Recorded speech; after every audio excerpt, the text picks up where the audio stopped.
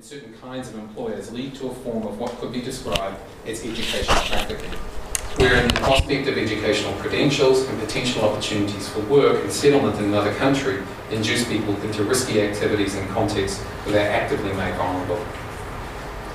Now, while these two cases are starkly different, I think they also reveal a similarity at the core of thinking about international student migration, and indeed I think one that we could think about more broadly in relation to youth migration. And that is the connection between youth, time and transformation. The way in which undertaking the study abroad has become an activity wherein young people around the world imagine that they can transform themselves. Often, our understandings of youth and transformation are very hopeful, and perhaps for good reason, when we hear stories such as Nadev's. Yet we need to recognise that educational migration is also cut through with a range of intersectional inequalities that do not disappear because people cross borders. In fact, arguably they are entrenched and intensified when people cross borders. Time is critical in our understanding of these intersectional differences. The socially constructed time of youth, the temporal controls that governments and institutions place on individuals, such as a work visa time limit, and the subjective experience of particular durations of time. For some, like Nadev, educational migration is a period of youth to capitalise on opportunities, while for others like Prana, educational migration come worker exploitation can be described as a waste or loss of youth, as he described it at the end of his interview. So I'm going to come back to Prana and Nadev a little bit later on, but what I want to do before then is try and trace a more, as I've said, a more synoptic view of international education. I think I will... No, we'll do this briefly. While it's really important to recognise that Nadev and Prana's account of international student migration is set in contemporary configurations, that is oriented around individuals seeking out international study, usually paying their own costs or supported by a scholarship, that there is another history, if you will, to international study, even within the 20th century. Obviously, people moving across large distances to study, there's nothing new necessarily about that. But I think it's important to give some kind of retrospect, if you will, to make some comparisons to present circumstances. So as we'll see in the coming discussion, contemporary forms of international student mobility are entangled in global forms of competition, wherein education is framed as a commodity in a marketplace of present and future opportunities. You see that in Nadev's case, for example, the idea of getting a master's degree to get oneself ahead. The post-World War II era provides, I think, a very different reading of educational migration. While, of course, there was movement for study, it wasn't quite as substantial in numbers as it is today, and it was oriented in different sorts of ways. Rather than individualised, educational migration was commonly associated with the geopolitical aspirations of nations providing education and to the developmental goals of countries that students came from. There are lots of examples of this, from the UK to the US to Japan and other locations. One example that I want to briefly touch on here that's particularly relevant to the Asia Pacific is the Colombo Plan. The Colombo Plan was signed in what is now Sri Lanka in 1950. It was a British Commonwealth-based plan wherein countries such as Australia, Canada and New Zealand provided free education to selected students from developing countries in Asia and the Pacific as part of civilizational goals around development in order to ward off the perceived threat of communism, especially in Southeast Asia. Colombo Plan students were trained in agricultural science, governance, economics, civil engineering, health, education and other disciplines that were deemed critical for economic development. The program was heavily entangled in a colonising view and discourse of Asia, whereas British civilizational outposts in the South Pacific, such as New Zealand and Australia, and Canada and North America, were deemed to have a responsibility for bringing Asia into the modern world. So Daniel Oakman's covered this in his book Facing Asia, which looks at a history of the Colombo Plan. This is a postage stamp here, a gift from the Australian people. I think gives us some sense of the ways in which educational migration was thought of at that particular point in time. We can also see elements of the sort of colonial discourse in this special correspondence about the 2000s Colombo Plan student. Attractive, shy, 21-year-old Malayan girl is excited about having been chosen as the 2000th person to come to Australia for training. She'll be met by the Minister of External Affairs, Mr. R.G. Casey and Mrs. Casey. Another extract from Oakman's book comes from the Minister of External Affairs in New Zealand, Frederick Deutsch, in 1950. He said to Parliament, New Zealand will share with the undeveloped countries within the area the skills that we have learned in our short history in agriculture, education, science, research, etc., etc. The bulk of our work will be amongst the primitive people. We could almost wipe out hunger overnight if we could only get the people of these primitive lands to use scythes instead of sickles, steel ploughs instead of wooden ploughs. So the reproductive dimension of this migration then also needs to be thought through in these particular colonial configurations. Reproduction here was framed in a modern geopolitical imagination of clearly demarcated and racially enclosed nations. Nations that should be assisted but that should remain enclosed within their territorial bounds, which of course themselves were very much established within colonial regimes. These were of course intensely bound to the nation state as a site for development where an education contributed to societal progress. And despite involving mobility, worked on the presumption that people would remain in their countries of origin or return to the places that they came from. So we have educational migration here, but it's not one that encourages the global mobility of students. It's not one that seeks to attract people to spend money, to invest in themselves. It's rather an investment in national development and that reliance on economic development. And as I said, there are many other programs we can think of, from the UK to the US, Japan, Soviet Union, although obviously don't have got time to go into that now. So international student mobility today looks very different. Yeah, you can see the final end of this kind of period of international student migration as aid, as a provision of foreign aid running up here until about 1985, 1990.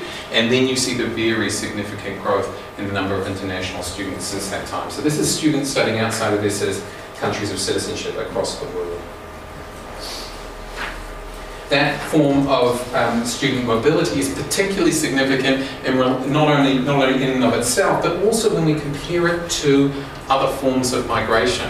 I could go through a range of different types of migration: labour migration, marriage migration, even refugee migration until very recently, where student migration has probably grown faster than all those types. This is, I've just compared it here to the total overseas born population internationally. And you can see the ways in which, yes, there's been a growth in the number of migrants internationally over the last 20 or so years, but nothing like the tripling of international students you've seen from 1995 through to 2015. The other characteristics that's worth highlighting in a sort of broad sense of contemporary forms of international student migration is that, just like its progenitors in the mid-20th century, there is a very specific geography to international student mobility. So students tend to come from particular places. Region of origin, where people generally come from, 53% from Asia. Yes, you have Europe here at about 23%, but most international students stay within Europe if they're of European origin. And Africa, Latin America, and very small numbers from North America, for example, by contrast. At the opposite end of the student flow, you see that most students also end up in a particularly narrow range of countries. So the United States, the UK, Germany, France, Australia, and Canada occupy over 50%, and obviously you can see in the remaining countries there, the majority of them are also Western for quite some time. Or one last capturing about four primary Anglophone destinations here, and the way in which China, India, South Korea, Southeast Asia are prominent origins for international students. So most contemporary forms of educational migration involve a situation where students and their families undertake to study abroad because of the opportunities that are offered by that experience individually or for the family. Educational migration is principally self-paid, in other words. I mean, there are exceptions, but largely that's the case.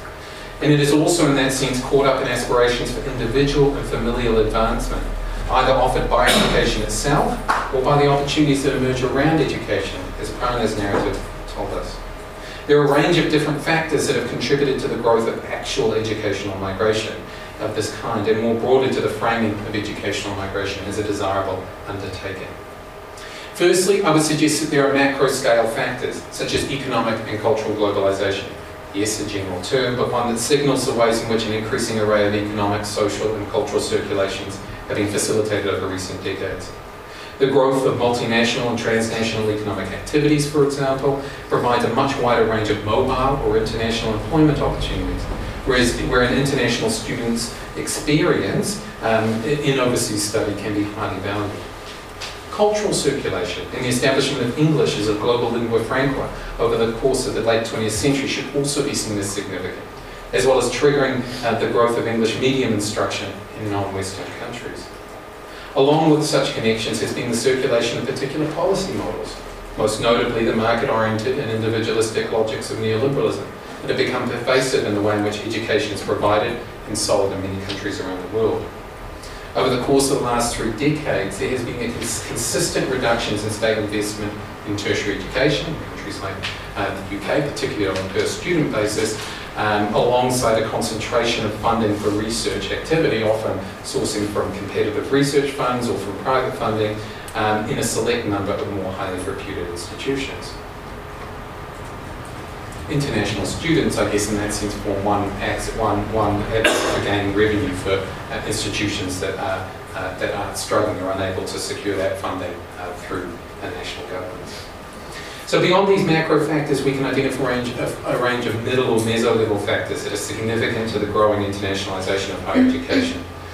One effect of the more market-oriented state policies has been the establishment of competitive models amongst universities, where institutions seek advantage and prestige through attracting the best students, more research funding or the measurement of these and other features through international ranking metrics. Then there is the commercial infrastructure that supports student mobility, something that Bauer has written on quite a bit with Johan Lindqvist in general terms of migration infrastructure. In the case of international student migration, we'd be thinking precisely about education agents, such as the agent that helped Prana get his work and study arrangements in order and helped to advise him about where the best place to study was and why to come to New Zealand. Equally significant is that international study has its own reproductive characteristics. As an increasing number of students study abroad, so too do they make claims as friends, family members, senior colleagues and alumni about the value of overseas study.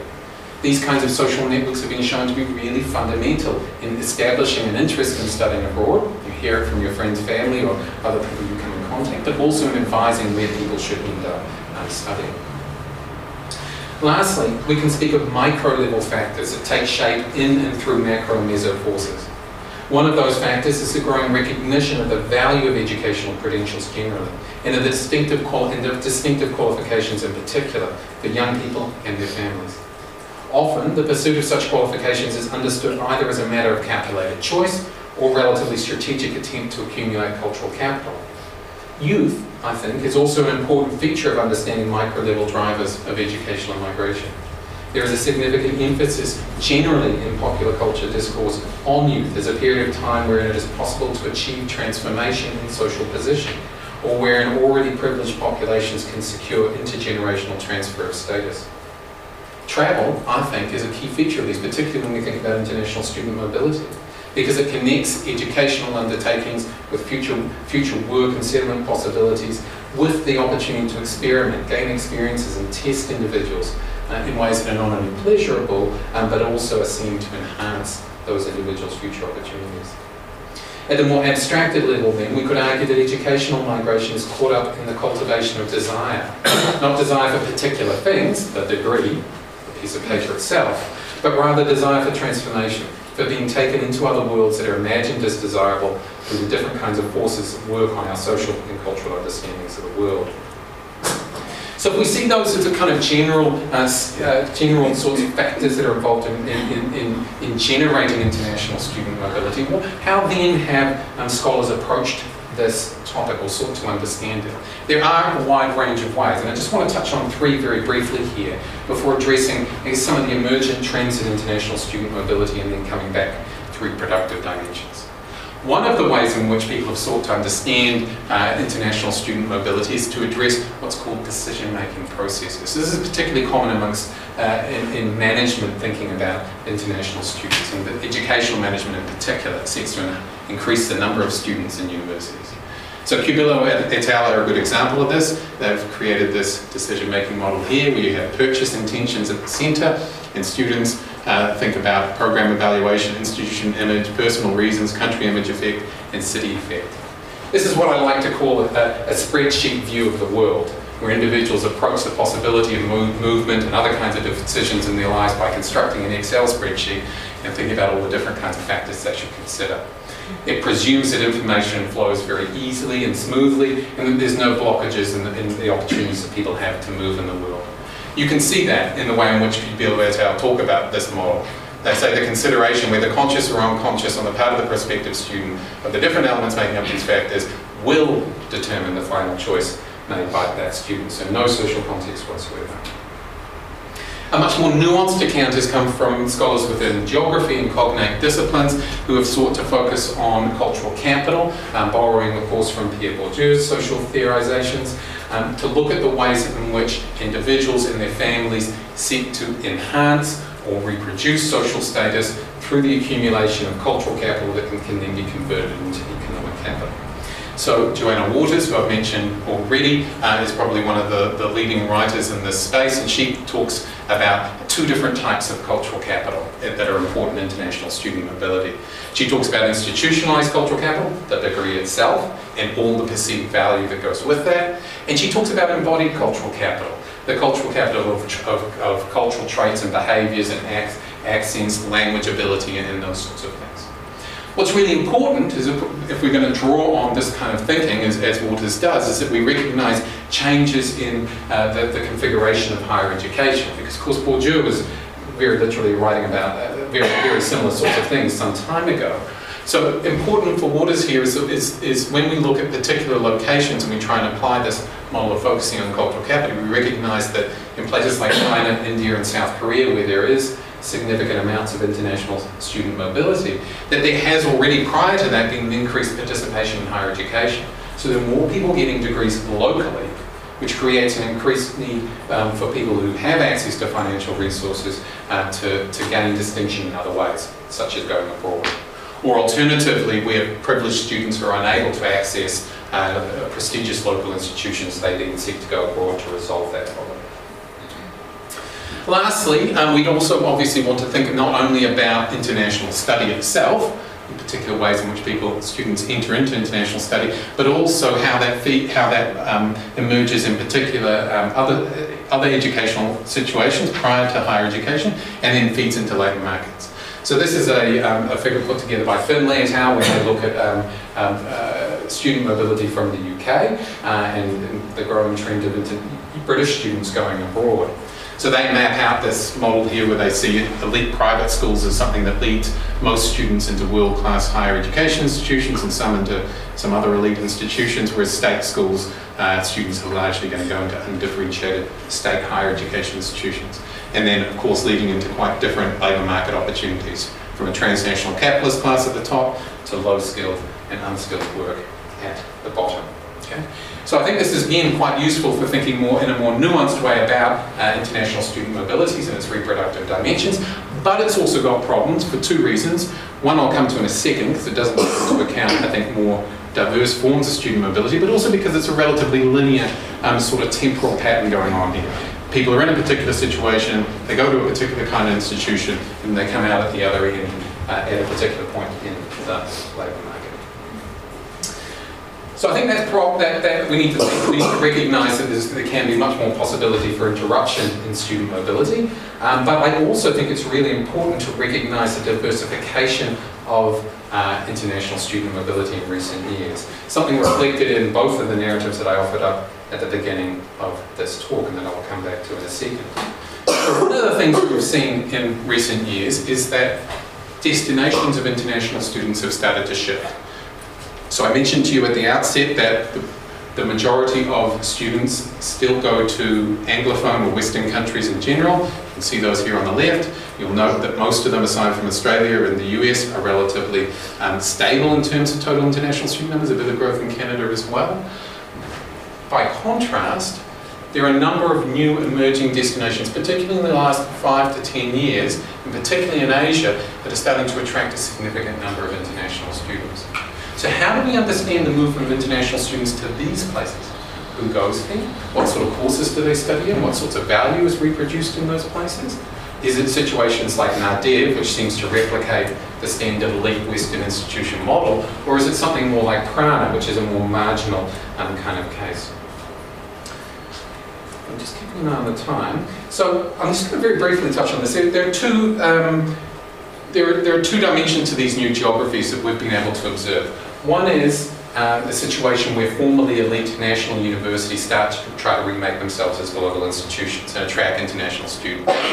So this is a map here of a series of case studies that came from a project on global universities in East Asia and their attempts to attract international students. So we looked at 9 universities in the region.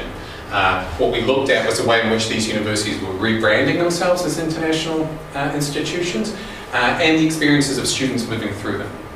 What's interesting is that rather than simply advancing a particular localized model of higher education that then could be made global, many of these institutions actually imported English medium instruction and models of education and campus development that actually replicated the sorts of things that could be observed in elite Western institutions. So in a lot of these contexts, international students coming from within the region will go to these institutions and then be taught in English by professors who might be from those countries or might be from abroad. We also saw this kind of replication of these kind of branding techniques that we can see in universities around the world. This is Tokyo here, discover our people, and of course we want to demonstrate that our student population is very, very diverse. Another form of transformation that we've seen is new urban developments, and particularly branch campus developments that have incorporated universities from other parts of the world. So this is a map image here of the Iskandar EduCity development in Johor in southern Malaysia, and this is Newcastle University based in Malaysia. In fact, their medicine program, as you can see. There are several of these developments. Johor in Malaysia is one, Songdo in South Korea is another, there's some in Dubai and other parts of the United Arab Emirates. Places where you have overseas branch campuses developed, you might have local students going to those institutions, you might then also have international students from proximate regions attending there too. I'm going to skip that. Okay. So I think there are a range of things to think about when we see these emergent patterns of international student mobility. One of them that's raised by Phan Le Ha, who's written quite a lot on the latter example, the transnational higher education example, is that while it's interesting to observe the ways in which branch campuses get established abroad, and you see, say, British universities turning up in Malaysia, there are questions to answer here about the quality or value of education. She uses a quite provocative term of mediocrity to describe a lot of the education that goes on in branch campuses. And this image, I think, is particularly indicative of this, where you can save 10% on your fees, or 12% or 15%, depending on how many people you recruit to go to the University of Wollongong in Dubai. She suggests that not only institutions, but students themselves are largely complicit in the mediocrity that occurs here, because they buy into an idea of the West as something that is desirable and then needs to be reproduced in branch campuses. So as I say, quite a provocative argument.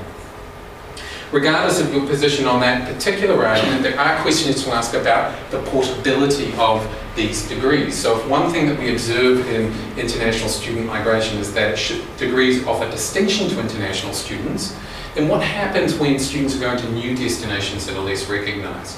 Well, actually the outcomes can be quite uneven.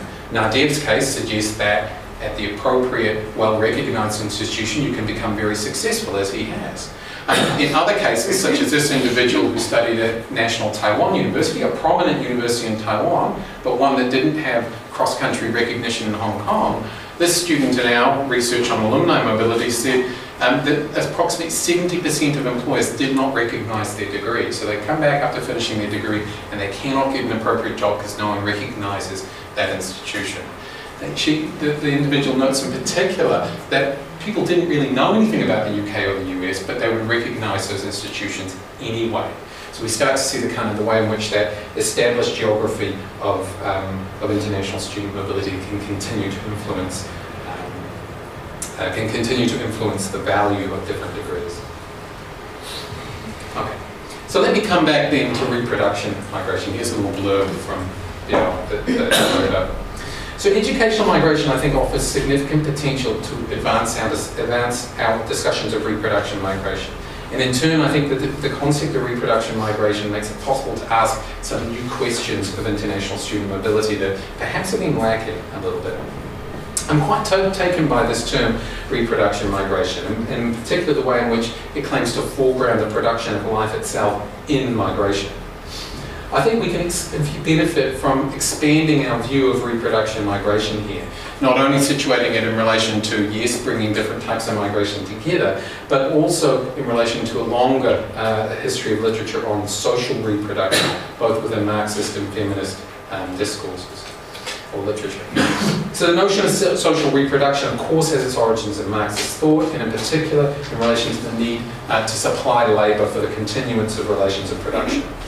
As Mahan and Strauss know, feminist scholarship takes this much further, not least through the recognition that, firstly, gender divisions of labour involved in production and reproduction are not natural, of course, but are rather produced through historically and socially constructed conceptions, that the activities involved in sustaining and reproducing daily life are indeed encouraging migration, and not instinctive, but rather they're geographical, historical, and influenced by social conditions.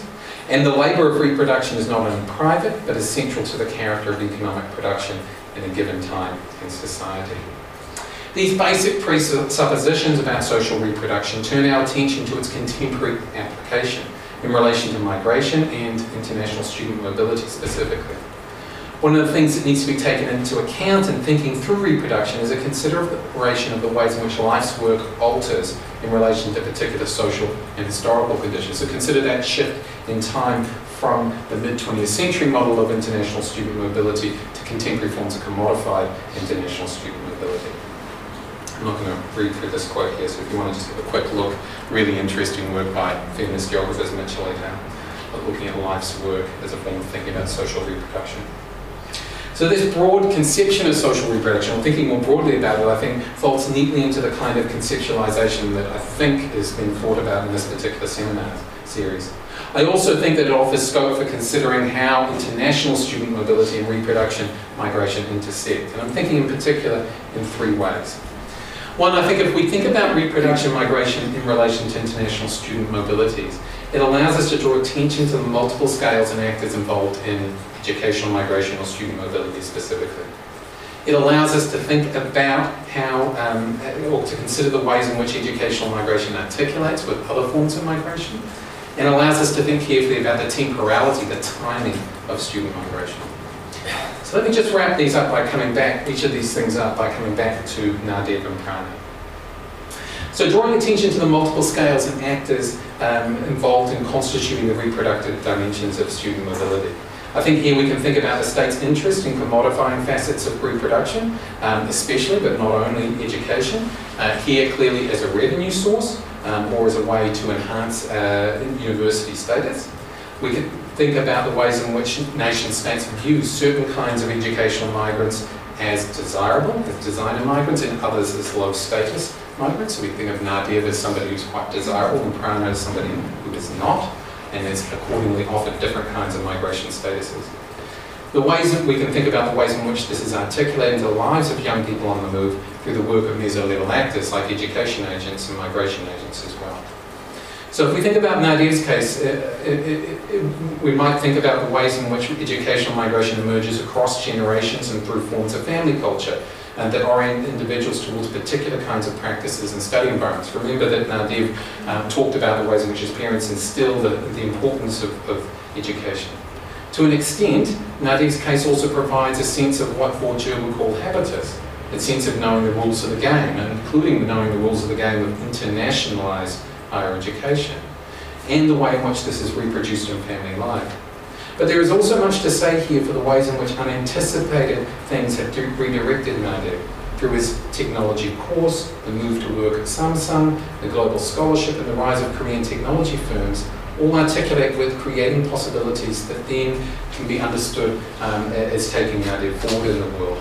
So we can see then, particularly when we compare to Prana's case, how in other instances those opportunities are blocked.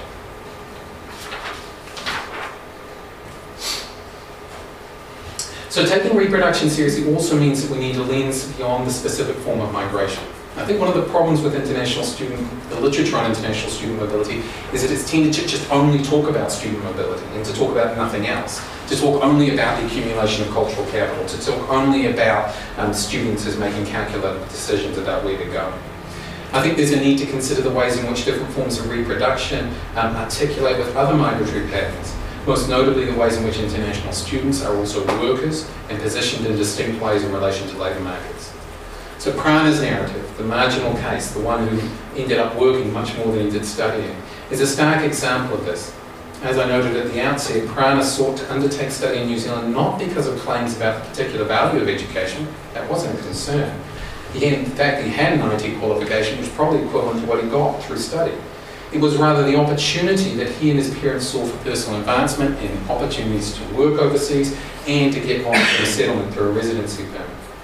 The reproductive dimension of educational migration, in this case then, is less concerned about particular forms of credential or socialisation, which is what we would normally read from a Bourdieusian perspective, but rather to the legal opportunity to work and seek long-term residence rights.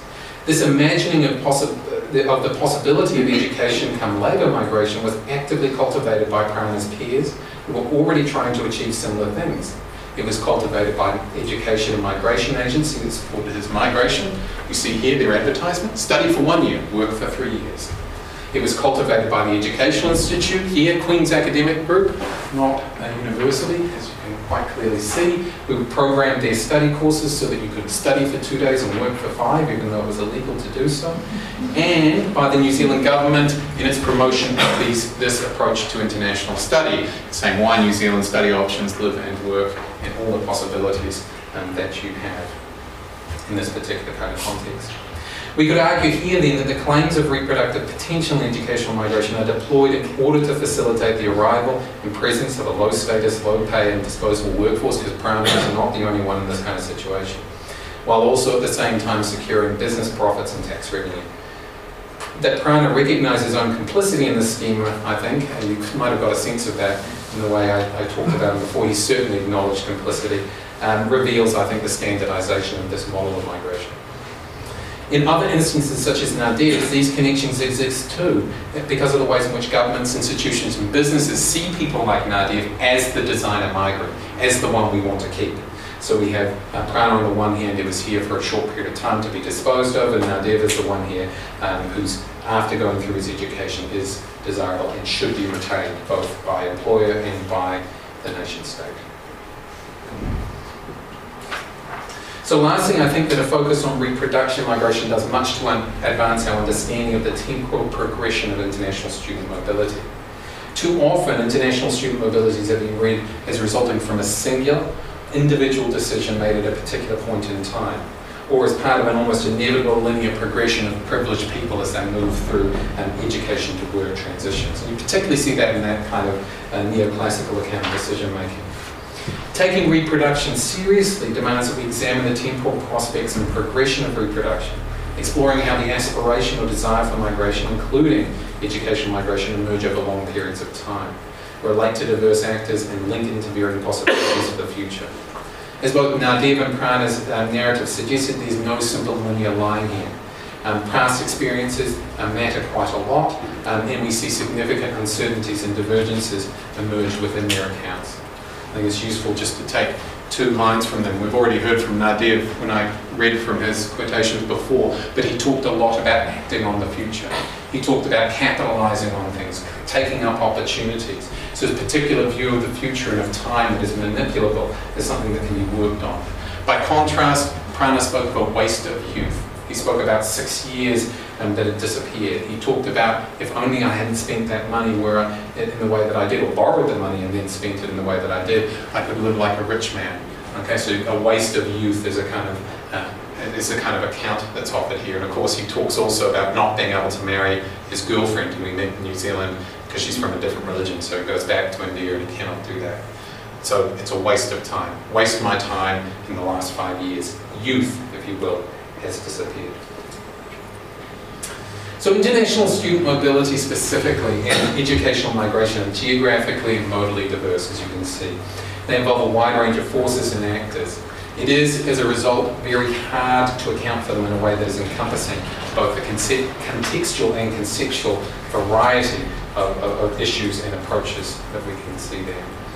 I wanted to instead, rather than trying to encapsulate all of that, finish by suggesting that while a focus on reproduction can assist our understanding of educational migration, so too do the insights that emerge from international student mobility advance our understanding of the reproductive dimensions of migration. I think, for example, if we think about the two cases that I've offered you here, we see the ways in which temporality in terms of intergenerational relations and particular forms of migration, including the conditioning of migration, can act to both highlight but also entrench forms of inequality. So migration doesn't become a route out of poverty, even if Prana and his parents imagined that. It actually makes those differences between him and Nadir much greater than they would have been in the first instance. Understanding educational migration decisions beyond the specific dimension of a credential is also something that I think is really, really important here. One of the flaws of the early literature on educational migration, particularly the neoclassical work, but also the Bourdieusian-inspired work, is that it tended to position the credential, the degree, as a key strategic goal of educational migrants, without necessarily situating this in the emergence of educational migration over long periods of time, or simply an opportunism in Prana's cases, as I've highlighted. I think this is something we also need to think about if we look at other forms of migration in terms of their reproductive dimensions. That we don't only then incorporate a focus on reproduction, social reproduction, as the new goal of migrants. Not only money now, social reproduction. Actually, we need to think about the ways in which social reproduction is caught up in the production of certain kinds of things as desirable, certain undertakings as desirable, and certain ways of being in the world as desirable. Where do those ideas come from? What kinds of social formations do they emerge from? What kinds of uncertainties occur in people's migration trajectories and the like? Lastly, I think the forward-looking dimension of international student mobility also draws our attention to the temporality of reproduction. I think reproduction must be temporal, right? It must occur over a duration. But we also need to make sure that we don't read reproduction in a linear fashion. We don't think past, present, future. Rather, we need to think about present actions in relation to conceptions of the past and recollections of what's possible, as well as varying expectations of what can be done in the future. It is easy, I think, to see students and their families as oriented to the future in this manner because education is seen as a means to an end. But we would be wise to recognise that other forms of migration, labour, marriage, care, and others, are also rarely an end in themselves. They often take someone to somewhere else. The focus of a particular migration is not usually the desired object, but rather it is desire for being taken into another literal and figurative world, I would suggest, that generates and sustains much reproduction migration, including student mobility, but a wide range of other types. I'll leave. Yeah, thank you very much.